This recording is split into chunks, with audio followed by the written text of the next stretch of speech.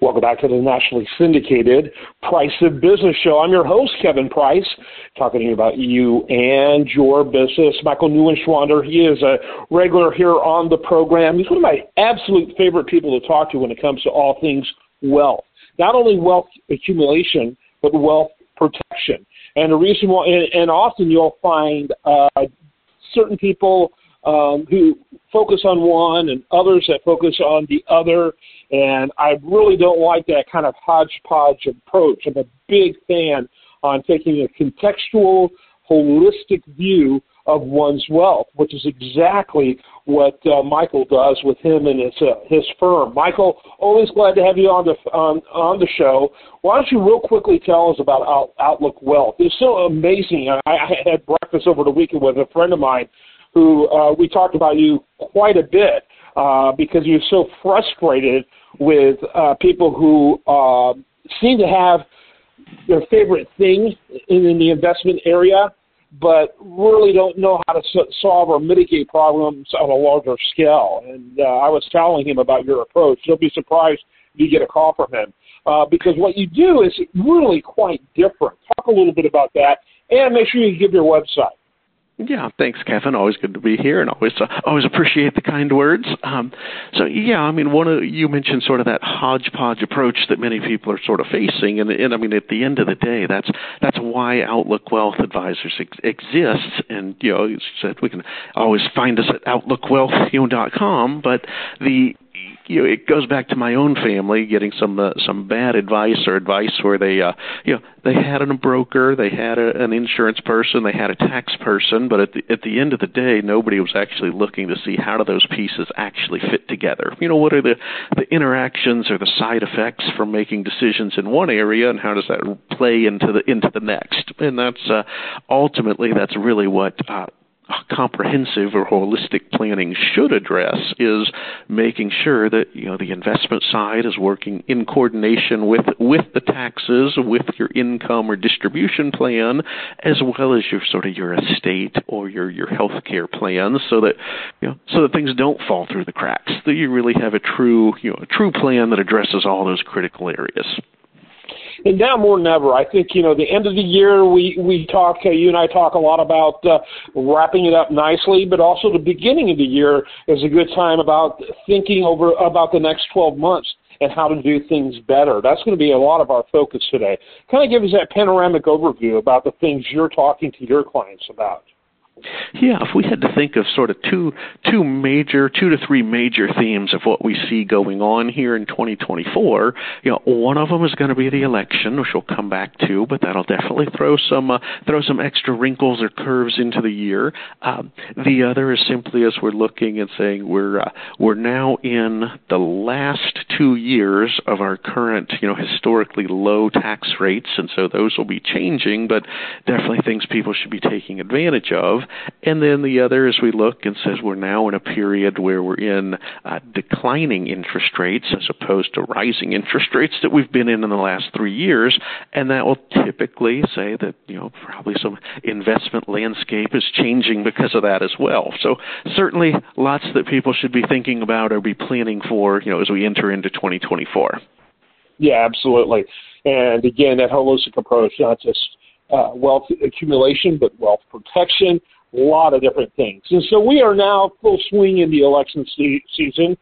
There's a whole lot of shock of how well the economy seems to be doing, but there's also a sense of it being extremely fragile. When I think about the importance of supply chain, and we always think about COVID-type related issues, but there's more than just that. And war can be one of the biggest supply chain disruptors. The cost of goods being transported from much of the world is going up at a J-curve pace because of what's going on in the Middle East, and so there's a lot going on. And so, yeah, quote, good times, but we've got a lot that I think is extremely worrisome. Yeah. And I think you kind of hit the nail on the head that at the moment everything is still looking pretty good. There's less talk about a full-blown recession that was obviously the big concern, as we entered into 23.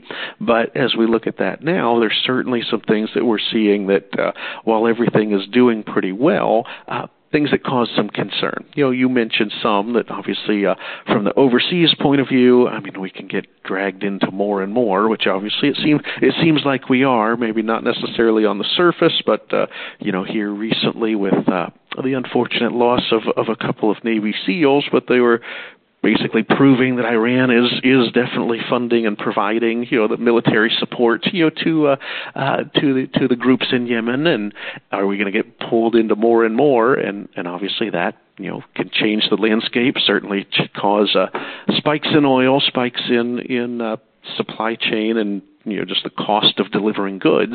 The other here at home, of course, we are beginning to see upticks in credit card defaults, auto repossessions, and so signs that while the consumer has really hung in there and kept the economy out of a recession the last 2 years, maybe the consumer is beginning to feel a little tapped out when we look in a broad sense. Yeah, absolutely. Very overextended. It's the kind of distraction you don't want. You would like to see an economy where people are in growth mode, kind of in offense mode rather than defense mode. And there's just a strong sense of a need for extreme caution interspersed with moments of almost odd euphoria in the market. And so which makes more cautious investors look at that and say, I need to be even more cautious. It's a very weird time, almost schizophrenic. Yeah, and sometimes you can have those self-fulfilling prophecies, which is almost like what we had before, where if you talk yourself so much about recession, do you put yourself in one because you start behaving that way, or on the other end, that's kind of where we're in that precarious state and say it looks like we've avoided the recession, but maybe not. Still sort of waiting to see how the consumer can really hang in there over the next quarter or two. Yeah, absolutely. Talk a little bit about, let's go into a little more about the tax cuts that are going to disappear, something you pointed out that, I've watched tax stories quite a bit. Back in the 80s, showing my age, I was a policy analyst on tax issues, and so fiscal policy issues. But I had never thought about the fact that in the history of tax policy, they have never maintained, came in and rescued a tax cut whose time had run out. They just let it run out. The tax environment becomes horrible again, often becomes a referendum issue for another politician to get elected so they can lower taxes. But never have they maintained a tax cut. And you're now talking something that's only 2 years away. So to me, that's very disconcerting.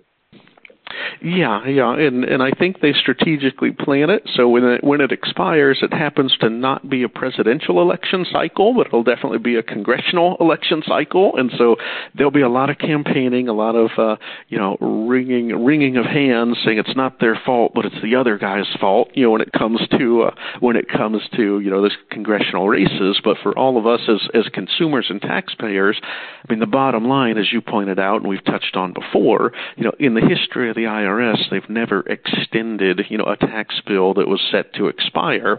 And so therefore, when we look across the board, 2024 and 2025 are our last years of lower taxes under the Trump tax cuts from 17. Come 2026, on average, tax rates go back up about 20%. And the standard deduction, of course, goes down at the same time. So for most general consumers, we're going to be facing a higher tax bill just after we're maybe just barely getting over the effects of higher inflation, for a couple years. So it's sort of a double whammy that's coming. And that's where tax strategy comes in. Without, we could spend a whole other show, whole hours talking on that. But in very simple terms, people need to be thinking about how could they potentially recognize income earlier. So meaning whether that's Roth conversions in retirement accounts, whether it's a sale of a business that's pending, how you structure things, you may be better off recognizing income early or on purpose over the next couple of years. And then if you have big deductions or things that'll generate a big tax loss or a deduction, well, that may actually be more valuable to you to sit on that for a year or two. Now, there's all the nuances and strategies to go around it. But in a quick short segment, that's part of the theme of tax planning. How do you put those pieces together to put yourself in that better situation? Yeah, absolutely. Very, very important. I think that people, and again, and be very careful about, as a listener, about what you are hearing about tax cuts, because I'm no fan of either party. You and I have talked about this, especially in recent years, about how it seems like both parties are having a contest to see which can be the most bizarre. But, there's different types of tax cuts, and the Republicans generally, with all their faults, like to encourage tax cuts that encourage wealth creation. People can talk all the time how much they hate wealthy people, which seems to be a very popular pastime, but you can't benefit the larger society without wealth creation. And that's where their tax cuts go. There's a whole different type of consumer-oriented tax cuts which do virtually nothing to spur economic growth. Very little. They just make you feel good because you were able to buy a slightly larger TV. But do very little to actually change things structure-wise, tax-wise, to incentivize people. And incentives do matter. Well, and to your point, there tends to be the politically popular to villainize wealthy people. But let's just take the two most extreme examples and say, well, if Jeff Bezos or Elon Musk hadn't started Amazon or Tesla, yeah, they're both super wealthy, among the richest people in the world. But how many jobs have they created because they built those companies? And so if you vilify people that create the companies or create the jobs, or you make disincentives for people to early on put their neck out and take the risk to try to make a company, then overall that leaves us all worse off, not better. Yeah, no question about that. And not to mention the kind of things that they bring that makes things that historically cost a lot of money to make our lives easier at a very, very low cost. I take, for example, I love books. I read a lot of books. I read enough books, and I get them, for what I do in my industry, I get more books than I ever asked for. Unfortunately, they are not always the books I want. And so, for example, Kindle's Unlimited membership, which is like $12 a month, I gladly pay that every month because I read 3 or 4 books a month. It's my hobby. People have hobbies. That's mine. And things like that are so innovative, so cost-effective. And it has been driven by these barons of industry, as they like to say with disdain, that makes them accessible. So I'm a fan of a lot of that. Yes, can they get carried away? Certainly. Is there crony capitalism on steroids? Does it need to be checked? You bet.